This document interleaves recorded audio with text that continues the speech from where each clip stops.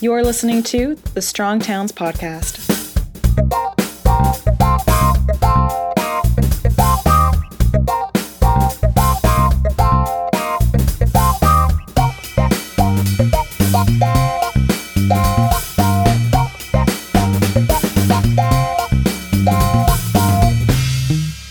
Hey, everybody, this is Chuck Marone. Welcome back to the Strong Towns Podcast. I was in California last fall at an event put on by UCLA. And quite frankly, I had done a lot of traveling and I was kind of sick of traveling. And I went and sat down in this room. And then all of a sudden, this guy got up and started speaking. And I'm like, oh my gosh, hang on a sec. I know who that is. I've read his stuff. Wait. And I was just like, oh, I've got to have him on the podcast. So today, we're going to chat with Eric Goldwyn. Eric is a leading urban scholar at the Marin Institute of Urban Management, not the Marone Institute, the Marin Institute. I'm sure, goes back somewhere. He is known for his pioneering research on urban issues, fostering collaboration to improve city living. Eric, welcome to the Strong Towns Podcast. Thank you very much. What is the Marin Institute? I have to say, this is part of the New York University, right? Yes, yeah. So there's an institute at NYU about focused on urban management called the Marin Institute, named after a guy named Don Marin who gave a lot of money to it. And so there are a couple different groups there. My group does transportation and land use, but we do stuff about air quality, criminal justice, urban expansion, civil analytics, and we just started a new group that does stuff about like forced sort of like migration and things like that, kidnapping. Yeah. So we Yeah. all do very different things. But the goal of the Institute is to sort of have impact, whatever that might mean. And so our work on transit costs, the idea is sort of how do we bring down the cost of these projects and speed them up? And we think there's a lot of impact to be had there. Well, it's very interesting. I don't spend a ton of time reading urbanism stuff. I just don't. And people like, did you see this new study? I'm like, not really. But your stuff, I totally saw. And as soon as you started talking, I put name to face and then like, I know who this is. I wrote some notes and I felt like there's a couple places that we should start before we get into it. Sure. And the first one I think is to kind of set a baseline for what I believe and what you believe about transit in cities and local government. So I'm gonna make a statement and then I want you to kind of react to it. So here's my statement. I believe that transit's really important for the future of cities, the future of the nation, and our overall prosperity. How do you feel about that? I mean, I feel great about that. I don't drive. Okay. Getting to that UCLA Arrowhead event was like a cause of major anxiety for me. Was it really? Because you had to go from New York to LA and then Yeah, well, did you right. drive yourself? So no, they had like a board where you could like try to match with someone, but no one posted any rides. And so I was like, I'm not gonna fly to, I don't know, whatever was closer, San Bernardino, I don't know. I was like, I'll fly Yeah. to LA. I'll figure this out. It has to be possible. So someone posted a ride like a day or two before I matched with them. And I was like, you're the only person that's posted a ride. Like, if it weren't for you, I don't know. I'm taking a 2 hour Uber. I don't know what I'm doing exactly. But yeah, I don't drive. I do have a driver's license. But more important, I think that I think one of the ways in which we are probably kindred spirits is that we both see certain shortcomings in sort of the traditional practice of the things we're interested in, right? So like some of the road engineering stuff that you talk about with Strodes and so on and so forth. Yep. Same with the way we sort of prosecute and execute some transit projects where we sort of fall back on certain norms that maybe just aren't good and make things worse Right. and more expensive and slower. Well, let me give you this second belief. Sure. So, my second belief here is I believe that local government is really important. It's not merely an appendage of state and federal government, but is important on its own. Like it needs to function well. Yeah, no, I mean, I think that's totally true. I think, bread and butter issues, right? For day-to-day life, local government is where it all happens. Like there was just an article in the newspaper about a $1.7 million toilet in Noe Valley in San Francisco and how like it's got to go through all these permits and blah, blah, blah. And the issue is this is that like mayors need to care about stuff like that, right? Like trying to tackle larger sort of amorphous issues is important. And like, I think there's obviously we should care about that stuff, but you also have to make sure that just daily services and quality of life is is good in your city and in your town. And like you can't sort of tackle some of these issues as a mayor. Like that's not really what your job is. Right. And I think that oftentimes maybe it's trying to run for some other office or just this is what the news is talking about. So you sort of glom on to some of these other topics and you lose sight of, am I doing a good job? Picking up the trash, filling the potholes, making sure the bus is on time, making sure, the schools are open, so on and so forth. And so I think that's where local government really shines. It's not glamorous in the way that these Well, other issues are. I bring this up, these two beliefs. We're on the same page Yeah. because the way that your stuff kind of broke through to me in the first place was that I was seeing it in left media and right media at the same Yeah. time Yeah. with a very different spin, right? Yeah. It seems like when it comes to transit, there's two different conversations going on. There's one conversation that is transit's a waste of time, it's a waste of money. Why are we subsidizing it? It's awful. And here's this guy here at Goldwyn saying how everything's all messed up. And then there's this other conversation about transit that's almost like a boosterism, where it's like transit's the greatest thing ever and everybody should support it. And all we need is a lot more money. And why is this Eric Goldwyn guy picking on us? Yeah. We're just out here trying to do good. And that made me think, whoever this Eric Goldwyn is, I really like. Ah, well, Um, that's interesting. I mean, your point is well taken, right? So for as long as I've been doing stuff, I've had both fans and detractors on the right and the left. And I don't pretend to have lots of fans and detractors, but I wrote my dissertation about sort of informal transport in New York and sort of about like, small guys going about their, having a van and just getting people in there. And a lot of sort of right-leaning libertarian style folks were like, yes, this is the future. It's like less government. We don't need transit agencies. We need this stuff.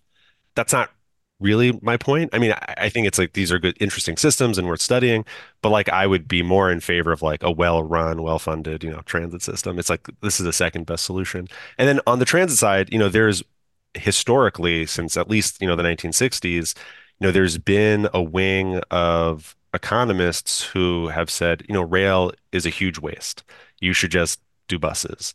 And so I feel like that school had fallen out of favor in the early 2000s with like there's been a lot of transit spending, but obviously when you're bemoaning high costs, it sort of seems like maybe you're saying, oh, just stop it.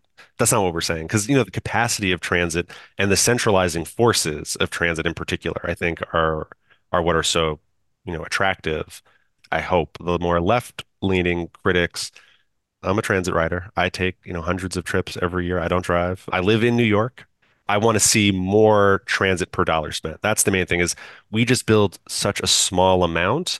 Nothing makes me sadder than when I see these projects that are, it's a 2 mile streetcar, trolley, whatever it is, on Main Street in a city that is 150, 200 square miles. And it's like, all right, this 2 miles is really not going to help you get from, where you need to go to where you want to go. It's a good start, but we need to think at like a network scale, right? We need to build networks and we need to build a lot more than what we're doing. Let me start with a big question then, because there's a lot of local leaders inside and outside of government that listen to our podcast. And, they all have very strong feelings about transit, but they all, I think, kind of orient towards, the systems that we've created, the kind of dominant way we do things in the US. What is it about transit and what is it about transit costs and delivery that local leaders should know and frame? And I want to get into some of the factors that you brought up about why costs are high, but just Sure. overall, how should we be thinking about this in New York and outside of New York? Yeah, of course. Well, I think there are a couple things. So governance to me is and to our group, is the most important thing. You need champions who are going to vote in favor of projects, who are going to allocate budget dollars to projects. And then you need them to let sort of technical experts do their job and not micromanage a lot of things. I think the big issue in the States is that no transit agencies are these weird entities. They're not state governments, usually. They're not local governments. They're sometimes they're public authorities, which could be a creature of the state, but is not sort of representative of the contiguous boundaries of a state. Or, on the West Coast, sometimes they're the creations of a couple counties. So where they fit in our federal system is confusing. And they don't get property taxes, right? They don't have a budget and a revenue stream that is reliable. So they have to get state funding. They need to go to the ballot. They need to, obviously we could talk about fare box recovery as another thing, but their funding is who knows what's going on. It's insane. And I It's a think that patchwork unrelated to the value they provide, which yeah, is hyper local. Right. absolutely. And the Yeah. other part is right, like the federal government has these grant programs for capital projects. And so the local electeds, they see that as like, oh, well, this is an interesting opportunity where we could get a couple $100 million, a couple $1 billion, whatever the number is. And then we need to come up with a local match. And that maybe is more compelling than just funding the normal operations. And so like here in New York, like our local government, the city of New York, the mayor's budget has, no money for the MTA. They do cover some of the bus costs for a small thing, but that's kind of crazy. Like during That is the crazy. Depression in the 1920s, like Mayor Jimmy Walker spent over $100 million a year, like building the subway, and like in 1920s dollars, not adjusting for inflation. What's the right boundary? Where does the money come from? Who pays for what? Like all of those things are challenging because once cities are no longer on the hook for paying for certain things, that money goes somewhere else, right? And then like how do you then claw back that money to fund your transit system? I get that. So governors, really need to be champions and get involved. And because transit agencies, as we were saying, are so local when viewed from the statewide perspective, governors don't do that. You very rarely will see a governor be like, transit, let's figure it out in city X, Y, or Z. That just makes it hard. Like, who's their champion? They're easily pushed around, defunded, and they can't really fight back in a meaningful way. I know as I'm listening to you, I'm sure there are people saying, yeah, but our roads and streets and highways are not funded locally either. My answer to that is, well, yeah, that's why they're messed up too. You know, But at least like the state DOT, like they do allocate money for that. And like there is right. money for all of these things. And like even at local levels, you'll see a city DOT spending a good amount of money on repavings and all those things. Like where does that Yeah, equivalent sort of money? I mean, transit does get money. They do get a lot of money. I'm not one of these people who's like, no one gives money for transit. Like I think the FTA gives out like 10, $16 billion a year. It's like that's a significant amount of money. It's not necessarily enough, and it's not necessarily like going to the right places. right. Let's talk about that. The thing that I found most interesting about your work and about the presentation you gave when we were together at the UCLA function. I'll say this from my lens, how strong towns-ish it was. This idea that it's not about more or less money. More or less money, we can have that conversation. But before we have that conversation, we actually need to get better returns or more Yeah. value for Yes. what we're spending today. Why don't you just go on that for a second? And then you had four factors in there, and I want to kind of go through each one, but go ahead Sure. and react to that notion that the conversation of more or less money is an interesting one, but Yeah. it's really, really downstream from this conversation of what are we doing with the money we have? Why is that the issue? Right. So when we started working on our research, and I should just acknowledge, I worked with Alan Levy, this woman, Alif Ansari, and this guy, Marco Keaty, primarily. And one of the first things we did is we put together a database, just what are the costs, how long it took. We have over 900 projects in our database. It's largely Chinese. But what you see when you look at the data is America has the sixth highest costs, on a weighted average basis. Now you're like, okay, maybe that's good, maybe that's not good. And we adjust for, we use a PPP conversion to adjust for different currencies and costs of living and things like that. And you might think, okay, sixth most expensive. That seems pretty expensive. But what makes that even more galling is that the countries that are more expensive are building almost 100% in tunnels, which is the most expensive way to build transit, of course. Right. Right. While in the US, I Well, think, and this wasn't a oh, modest shift either. It was like a, yeah.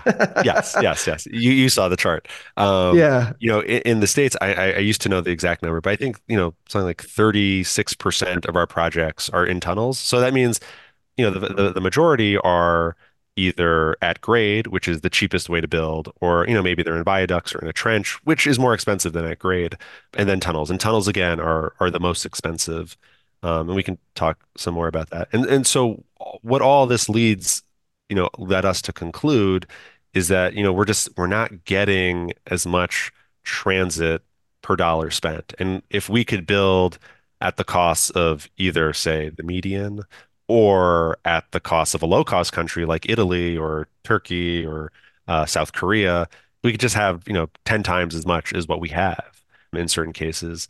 And I think, that's what is so depressing. I live in New York. We're about to start phase two of the Second Avenue subway. It's like a mile and a half, and the projected cost is $7.7 billion. And that's just a lot of money. Like, I mean, I think everyone can understand that $7.7 billion is a lot of money, and you're not getting very much value for it. And in other parts of the world, that could build you, again, 10 times as much, 12 times as much. Second Avenue Subway Phase 2 is uniquely expensive. And other parts of the world are starting to have similar sort of cost issues, right? Canada has had some recent issues with this. Australia has some issues with this. The British, their costs have been going up. But what gave us hope or gives us hope is that there are places that have seen their costs go up, but they've seen their costs go down. There are places that are innovating and building a lot of stuff and are doing it what seems like, a very affordable way. And there are, stark differences in the governance piece in particular. And then, things like funding as well are also pretty different. Let me give what I think is a standard conservative critique Sure. that hears that they're like, well, yeah, cities are incompetently run and these places are corrupt and da da da da da. But you did mention in there, you said Italy, and I've spent a lot of time in Sure. Italy. Italy is providing transit on a per kilometer or per mile basis at a much, much, much cheaper rate than we do in the US. And I don't know. I mean, I don't want to categorize all Italy this way, but this is not like a super efficient Singapore-ish kind of place. I actually use Italy as the kind of opposite of Singapore when I'm explaining like two different approaches to design. Italy's kind of like we put it through there and let's go take a break. And it's not like you've got massive efficiencies coming out of the Italy governance system. Right. Well, first I should note there is a picture of Mona Lisa behind you, so clearly There you is, are there is you my, are a fan of Italy. I am a Um, fan. but the reason why we studied Italy in particular was that they had this trend of increasing costs over time, and Mhm, then there was a big sort of corruption scandals in the 80s and mhm. 90s, which led to national laws sort of saying, well, you have to be more transparent about your unit costs, right? Like you can't just have a lump sum contract that is opaque. Certain procurement methods where, like what we would call progressive design build, where you give a project pretty early over to the contractors, they're like, that's illegal. Like you need to like have some separation and some transparency in people managing these projects. And they have sort of, transparent public unit cost prices that, people can look, oh, is that a reasonable amount of money to pay for, I don't know, a linear foot of concrete? And so that was what sort of drew us to the Italian example. They've sort of had this crisis. They tried to grapple with it. I'm sure there have been some shortcomings, but some of the things they put into place, especially around transparency, which are meant to deal with corruption, right? Like have this knock-on effect or this downstream effect on sort of just maybe doing a better job at delivering certain public services. The other thing that we saw in Italy is that they have a lot of expertise in building tunnels. I think the statistic is after China, Italy has like they build the most tunnels or something like that. They have some ability and capacity, and they have agencies or there's an entity called Metropolitana Milanese in particular that they know what they're doing. They can plan one of these things, they can manage it, they can design it, and so they do a pretty good job, and their costs are low. And also the other important part, right? Like in New York, we have these stations that are, they're the equivalent of sort of cathedrals. That's not, these are much more Spartan. They're not as sort of decadent and large. And there's something to be learned from that as well. Well, that ties into the first of your four factors that you brought up in the presentation that I saw, which when I got out of college, my first job was as a consultant, Right. and we love consultants. We do. Um, we do. We love consultants. I think the idea is that consultants have this expertise that we don't have in house, and we can go out and pay a premium for the really good person.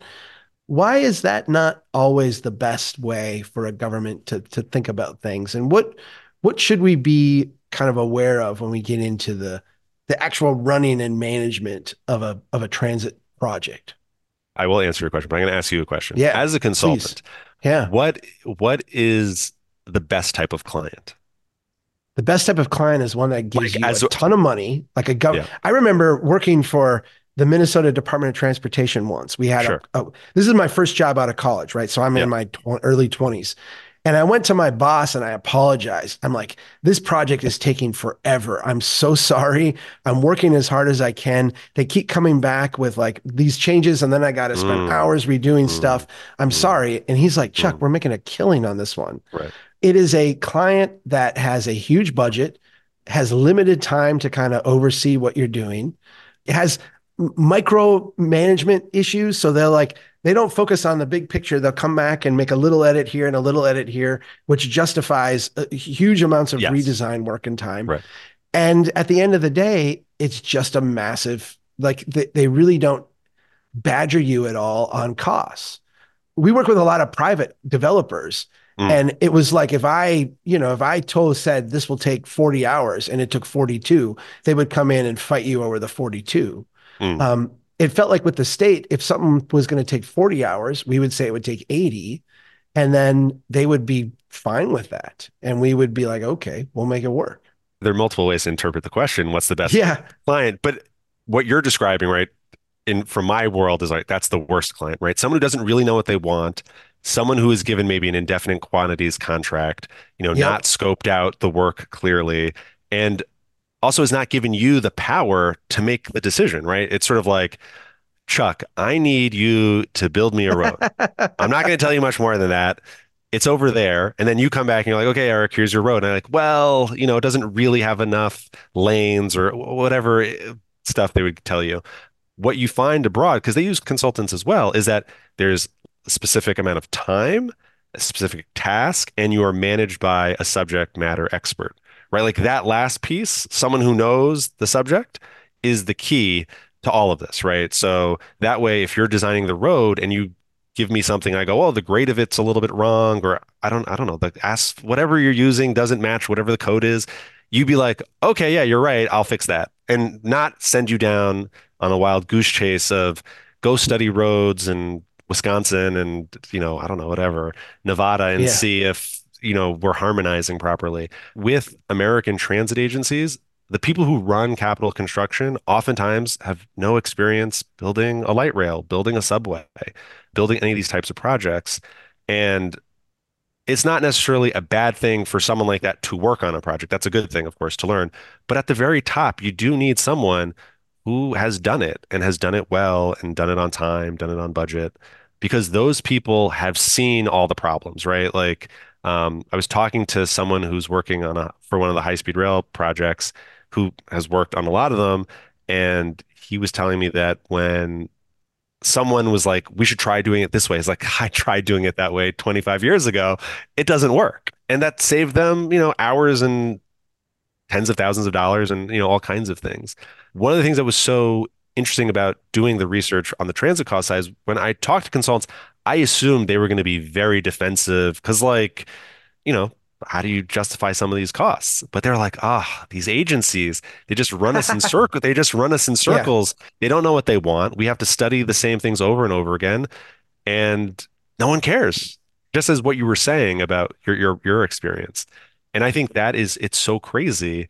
I think part of the issue is that there's been a bargain where we're trading higher capital costs for lower operating costs and long-term liabilities, right? We don't want to keep Chuck on at MDOT and pay pensions and this and that. We'd rather just say, okay, AECOM, WSP, we'll give you $400 million, and then that's it.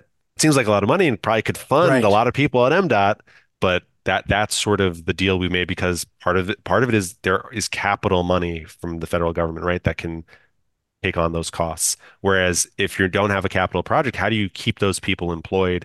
How do you manage those long-term liabilities? If the governor of your state is like, I don't want to keep pushing money into the operating budget of this agency.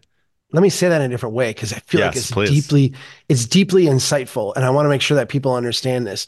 In any transit agency, there's a capital budget, which is kind of Yes. one time we're building stuff money, Yeah. and there's operating budget, which is this is like an ongoing expense.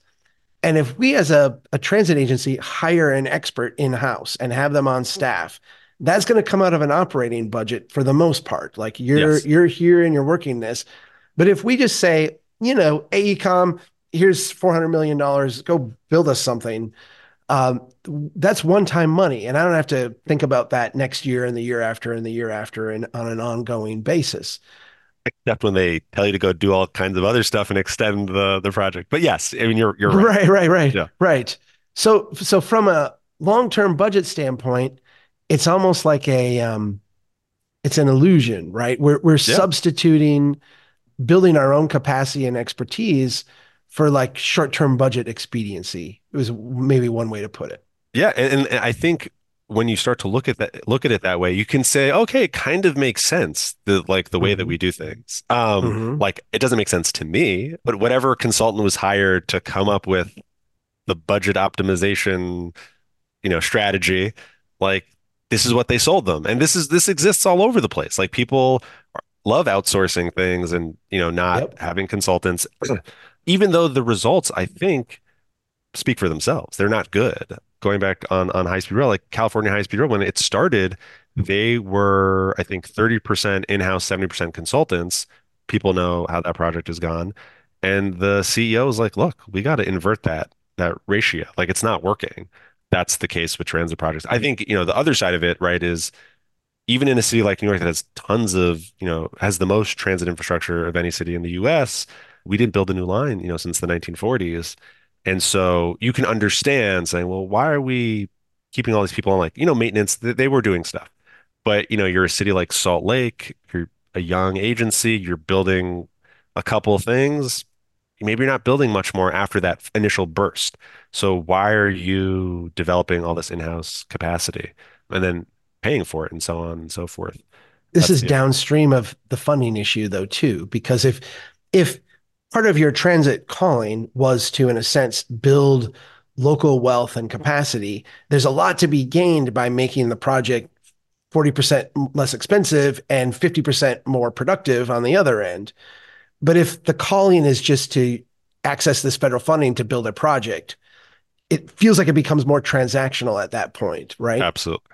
Yeah, I Yeah. mean, in one of our cases, we did a case on the Green Line extension up in Boston, and we spoke to a lot of people who were just like, look, the federal government was going to give us $992 million. Something like that. I bet we'll call it $1 billion.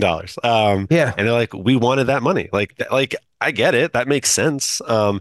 And then the, Right. the other thing is that like if as long as the costs sort of are just eating up that money, in addition to your, the local match, like what's the harm? Yeah. You can sort of see someone having that thought and saying, Mhm. well, it's federal money. It's essentially free money. I think probably the most controversial part of your research was the second of the four factors that you introduced, which was labor. Mm, And it's one of those where there's a lot of well, one of my favorite jokes of all time is it's too long to tell. No, I worked for the Department of Transportation as an undergrad. I did my undergrad summer internships there, different departments. It was a very great experience, but one of them was in the construction.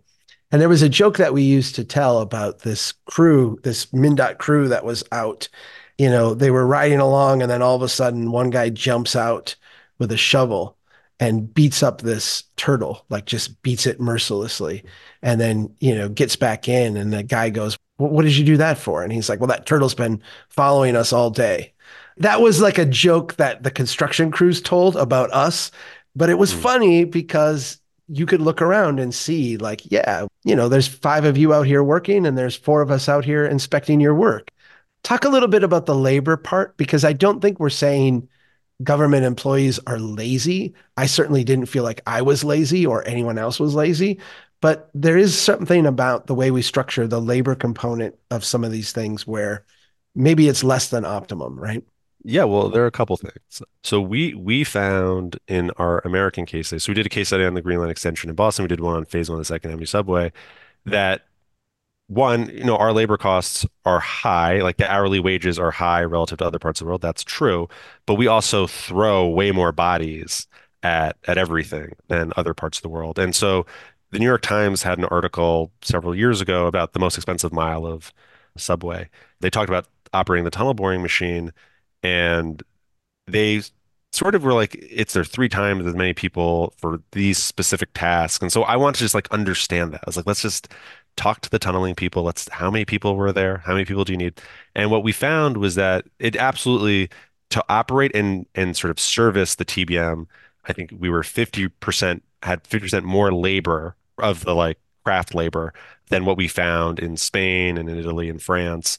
And so, okay, that's a piece of it. But then what you were just talking about supervision, in our New York case study, I interviewed someone who you get letters from all the complaints, and he got a complaint from someone that said, I was up at 96th Street, let's say, and I counted nine guys watching one guy do work. And that's a combination of like, there's a foreman, like on the labor side, okay.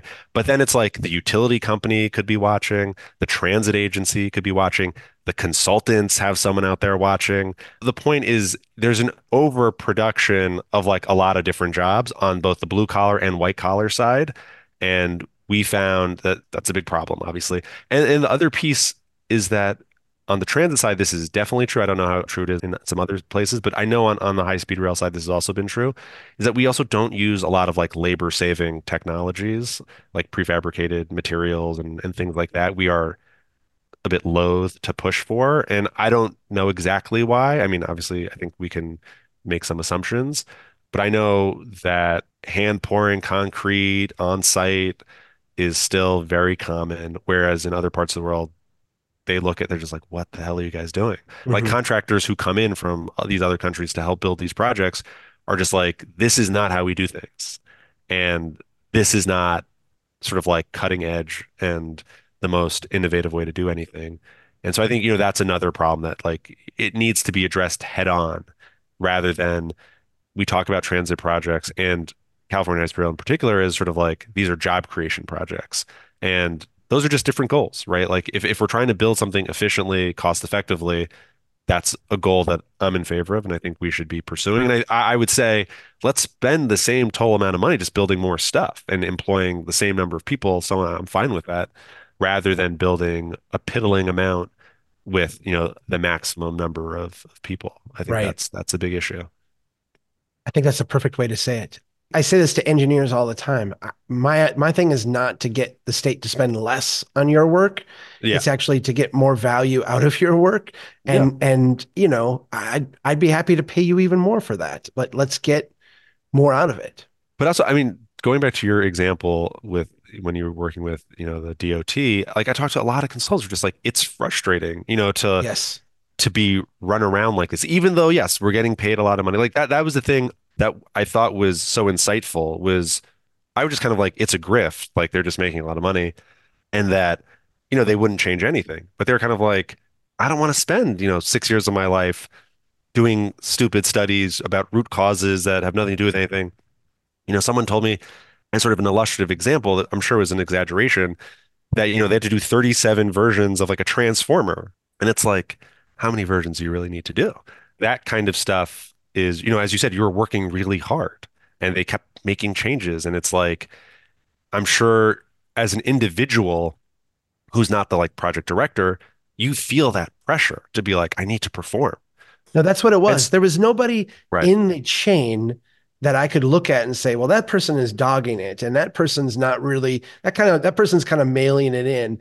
They're not, they're kind of milking the system here. There was none of that. right. And I think that's the like outsider criticism of government is that, well, people are just milking it. And I found that not to be the case. But there was a certain overall frustration with the fact that this was just not this is not a good use of our time. And there was no mechanism to address that part of it. Right. There's not enough talking about that kind of stuff, right? So just like, Yes. how do we do this stuff quicker, more efficiently? Mhm. How do we sort of cut through whatever morass needs to get cut through? Like local permitting, I think, is one of these examples where, like if a mayor is supportive of a project, does every single department in his or her agency need to issue a permit? Or can the mayor just say, hey, chuckleheads, let's have one permit and just go. Like we don't need to like do this. This is crazy. It's Right. slowing everything down and just like wasting time. And that was one of the things in the Noe Valley public the public restroom piece that I think I counted you needed 7 different permits from like the city of San Francisco, or maybe it was 5 or 6, whatever it was.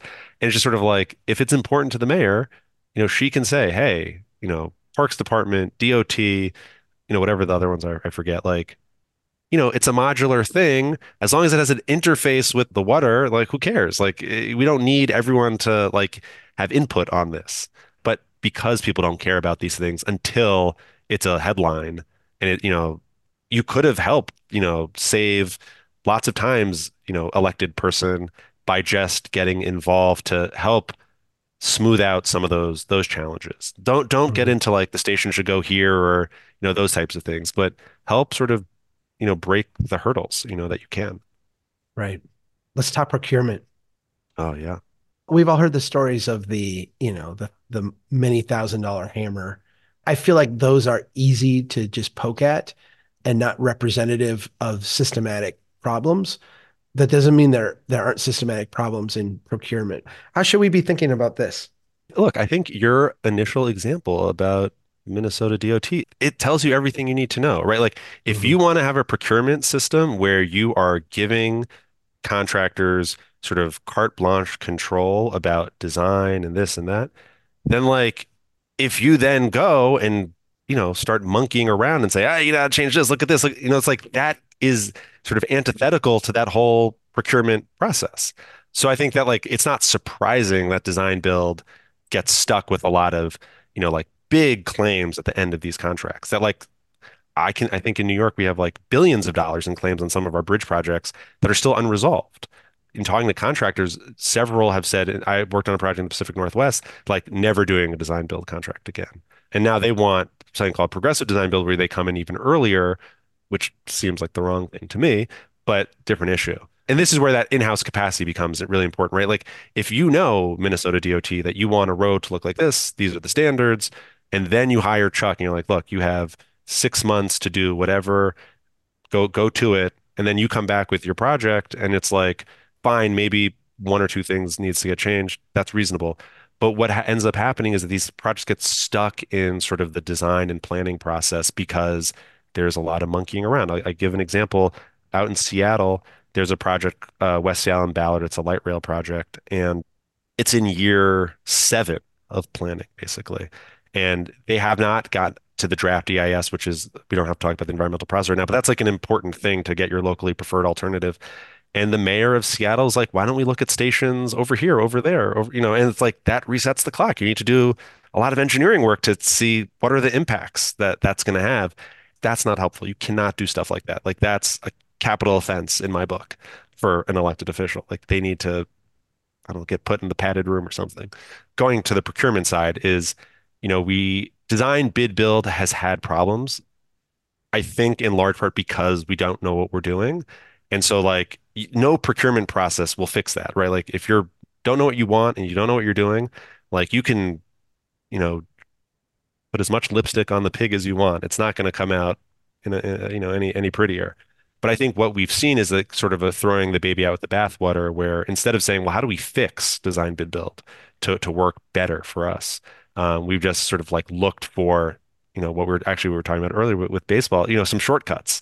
And it's like there Right. is no short you can't have a shortcut to building something well. Like it's just like all the little details actually really matter when you're building a road, a subway, a house, whatever it is. You can't just say, we'll figure that out later.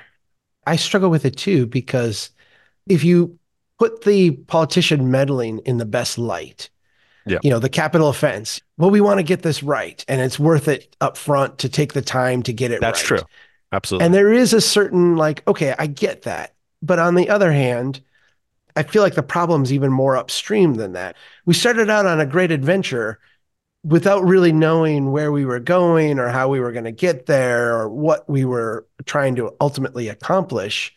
And we wound up spending a lot of money figuring that out. I haven't really asked you how to fix the labor thing or the third party agreement thing, but what do you do about this procurement problem? Because it does Yeah. seem like it's endemic. Really, like that is one of the big issues. Yeah. No, so I think the answer is you need to spend some time planning before you have a project, right? You need to say, Wait a okay, sec. Wait a sec. yeah, Say that again. That was so profound. You you you need to should do some, plan. you need to, yeah, exactly. Wait a Before sec. you're We're going like, to oh, build a please. billion-dollar transit system, and you should do what before you spend $1 billion? You should do some planning. You should have, Okay. Wow. so in All other right, Andy. countries, they have master plans for their Yeah. transit systems. Yeah. And they say, we don't have the money for all this, but we've Mhm. done feasibility studies. We know, what things should look like. It's not 100% design. It's not even probably 60% design, but it's probably in that 10 to 30% design area.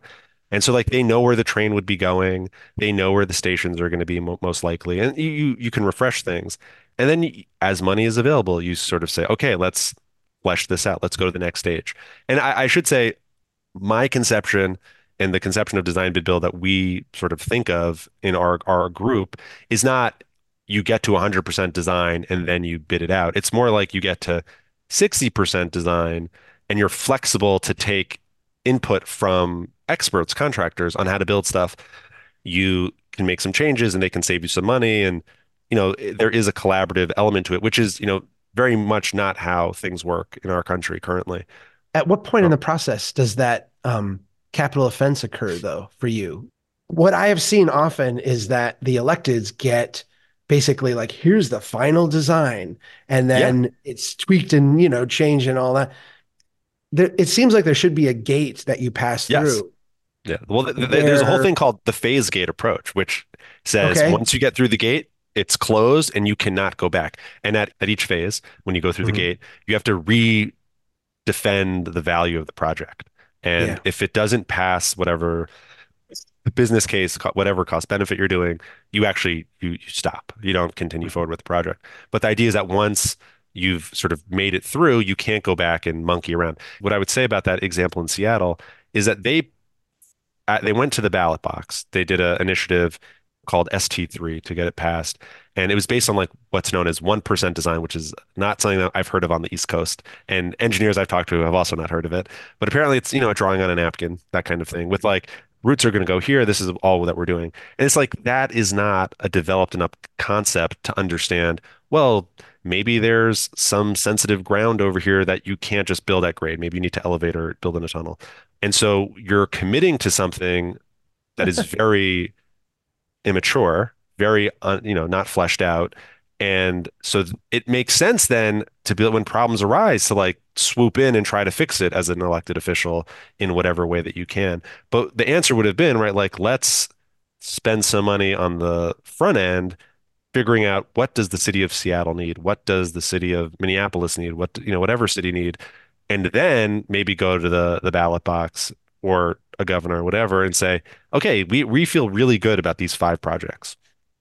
Let's get the money to start going. We understand you might not have all the money right now, so this is our number one project. This is number two. We can rank things and then let's go. And since we know what we want, we know the solutions, we know roughly what it should look like, we can manage a contractor and a consultant effectively. this feels very un-American in the sense that you described the 1% thing, and what came to my mind was that was basically the interstate system. I mean, we really like literally took Sharpies and drew out an interstate system and then said, we're just going to throw tons and tons of money at this until it's done. It feels like maybe we have that same mentality a bit on transit at Well, times. the only thing I'd add there though is that like we had like a bench of talent and experience True, behind us. true. I remember reading about, I think it was Colorado, like in 1900, like 75% of the state's budget was for road building because it was a Yeah, jobs program. It wasn't because they're like, we love cars. And right, I think that right. like that experience over 50 years of continuously building roads, the Bureau of Public Roads, that entity, gave it sort of a centralizing force where it could say, do this, do that, this is the way to do things. And like the people who ended up leading state DOTs came out of that. Whereas like the FTA at USDOT they're not a heavy hand that is saying this is the way it has to be. They say, you send us the project, we'll evaluate it. We're going to make comments, no doubt, and we'll push back. We say you need more money for this or that, but they're not driving the ship. They're not telling transit agencies, you know, Here's what you have to do. Yeah. yeah, like, So oh, that's different. I know we're getting close to time, Oh, sure, and sure. I don't want to make you have to talk anymore because I know you are a touch under the weather. But Uh, this brings me to the thing that was the most mind-blowing part, because as an engineer, I kind of thought I understood how stations were built. And you showed me, nope, here's how we build stations. And it blew my mind. So tell me about our very efficient, modular, plug and play kind of approach. It's funny because if you would have said, what country customizes every station, Italy or the United States? I'd be all right. like, well, Italy does. Their stations are beautiful. Like they're all Naples, custom. Naples, Naples does. Yeah. But the other Italian cities do not. So it was a mind-blowing thing to sort of uncover through the research, which is sort of how massive these volumes are. First of all, what I think is interesting is one of the consultants, the design consultants, is Arup that worked on Second Avenue Subway. They also worked on a project in Copenhagen called City Ringen, which I've never been, but apparently up to 70% of every station is like exactly the same in the Copenhagen case, right? So the same consultant, right, worked on that and they were able to convince the client of a modular system that's based, and then also worked on the New York project. And I talked to them and I was like, how standardized are these stations? Like, we gave up. You can't do it. And so what happened here is there are a couple different things. One, in Europe and in Italy, they follow a lot of standards about, okay, this is this much space, that much space. And we follow standards as well, but the standards are not national standards necessarily. It could be an agency's standards, which can be different from agency to agency.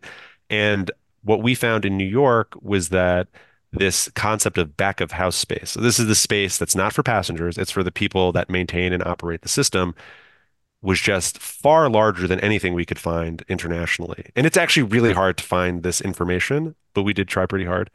So some context. Platforms on Second Avenue are about 600 feet long, but the station boxes, so the total length of the digs were 1,000 feet for one station, 1,300 feet for another station, and 1,600 feet for the final station. And there are some explanations for why they're so much larger that I think are valid. Even the most compact station, the one that's 1,000 feet, right? That's still 400 extra feet. It's not 100% larger than the platform, but it's pretty close. And when we look internationally, you see 5% larger than the platform, 20% larger in like the worst case. And so 20% larger gives you 720 feet on that in the New York context. So still 1,000 feet is a lot more than that. And so I was just like, what is going on? And What is so going on? it's a good question. So the consultants went to the client, said, okay, this is our design. And you can see in the EIS document from 2004, they had something called combined rooms, where like all the different operator people, the people that maintain the track, the drivers, all those people would be in the same space. And then if you look at the designs over time, you see, oh, well, there's an individual room for the track maintainer. Oh, there's an individual room for the train operators. Oh, there's an individual room for the electricians and the plumbers and so on and so forth. And not just an individual room. There's a workspace, an office space, eating spaces. And so when you have to reproduce all of these boxes over and over again and then have a hallway connecting them, you kind of like, oh, and it's all underground too, which is also madness because that's really expensive. The most Uh, expensive way to build, right? exactly. And So you, we're you, building custom office space at each yeah, of these places, essentially. yes. Yeah. Yeah. And so what I will say, the MTA, they're building phase two right now, and they just announced $1.3 billion in some projected savings. And one thing that they're looking at is right sizing the stations, right? Like lopping off some of that stuff, doing combined spaces, doing some of that stuff above ground. I'd like to think that yes, our research is important and helped sort of spark that discussion. But in reality, I think the issue is it's a $7.7 billion project. The federal government just gave them $3 billion. How the hell are we coming up with the rest of it? And so because of that, like, how do you come up with the rest of it? They just are now heavily in the value engineering phase and are just like, okay, these were things that were nice to have when money was no object, but money is an object, especially here in New York. We were going to fund some of the stuff through our congestion pricing program, which is currently, embroiled in some lawsuits.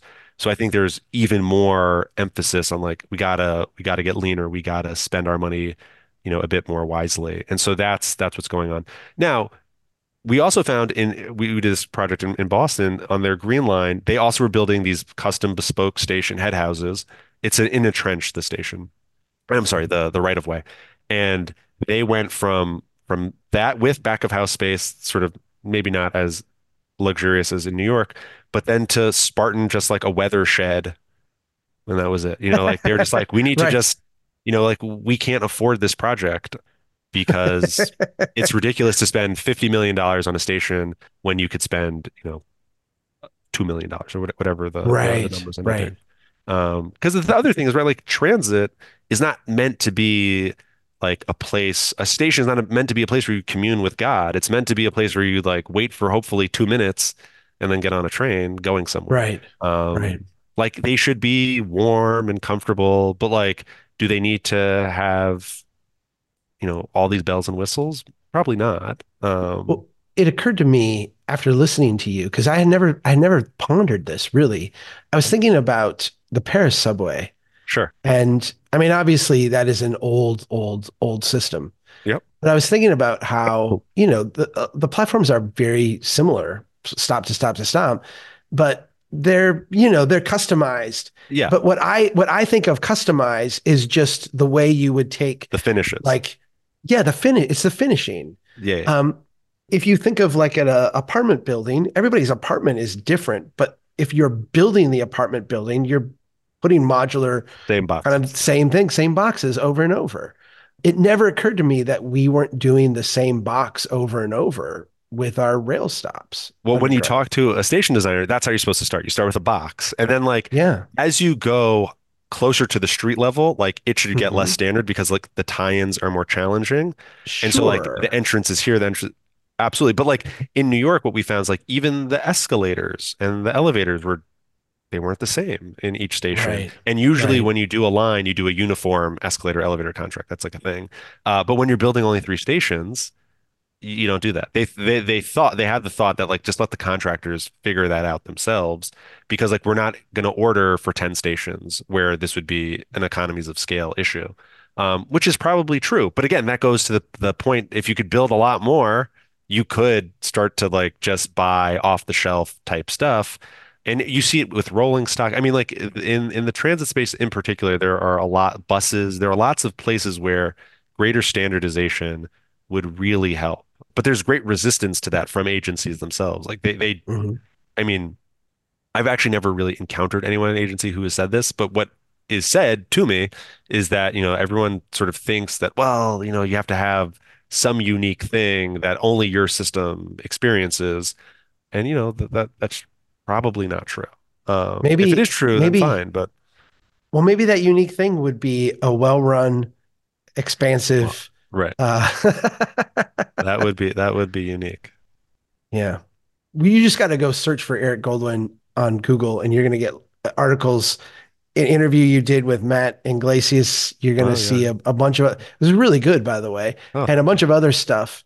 If people want to follow you and follow your work, what's the best Well, place to do that? Well, so we have a website, transitcosts.com. So you Hmm. could check that out. And well, I don't know if you Google me, you'll find that. But I am the only Eric Goldwyn in the United States. So if you Google me, you're That's what gonna I find knew. me. I knew that. You're gonna find me. It's not a very common last name. And then I'm on Twitter and LinkedIn and things like that. I'm happy to talk to pretty much anyone. Like you are, a luminary. Happy to talk to you, of course, but I talk to anyone. I go to community meetings. I go I take the train places, talk to companies, talk to transit agencies, talk to community groups. I'm a man. I'm out there. I got my Metro card, although we don't use that anymore in New York. But If you ever get to Minnesota, I will come pick you up at the airport so you don't have to drive thank you. up to Brainerd. Yeah, I've man. You been got I've been to the airport connecting. I've never stepped out of the airport, okay. but Well, I'd love to have you visit sometime. That would I'd be love to wonderful. go to a Wolves game. We could do a Timberwolves game, and Yeah, yeah, maybe they'll play. We were chatting before we started this that you're a Utah Jazz fan, which made me mm, laugh.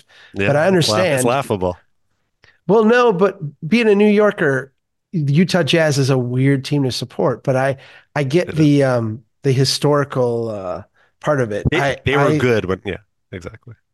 I hate the Yankees. I mean, like in my family, we have a saying that we don't hate anyone, but we do hate the Yankees. Um, but I We do like the Mets because it was that same thing. I grew up at a time when the Mets were super cool. yeah. You grew up at a time when the Utah Jazz were super cool. Yeah, that's a generous way to put it. I don't know that anyone would ever say the Utah Jazz are cool, but they were good and they had some good players. And I'd love to go to a Twins game. Love the Twins. Oh, For the same reasons I probably love the Mets. Um, well, let's do that. We'll do a Mets game and a Twins game, and I think that'd be wonderful. I've never all right. been to a baseball game in New York. I feel like it's Oh, one of the things that's missing from my portfolio of experiences. So, yeah, it's the best or the Eric, thanks worst. for One of the taking two. the time. Yeah. Yeah, Baseball's never bad. Even when the home team doesn't win, it's never horrible. I agree. Yeah. Eric, thanks for taking the time. We'll put some links to the work in the show notes, and I'll talk to you someday again soon, I hope. All right. Thank you very much. Nice chatting with Yep. you, Chuck. Bye. Thanks for listening, everyone, and keep doing what you can to build a strong town.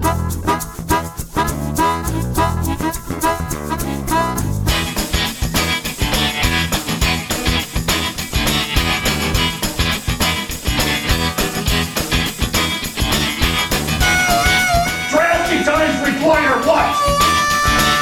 Drastic measures, yes! Who said that? They know that America's one big pothole right now. Bill, Bill, Bill, Bill. That's the story.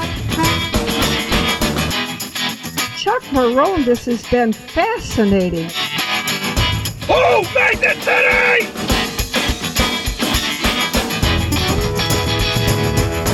I like you. I like your vision of the world. The United Nations Earth Summit, Agenda 21. Yeah.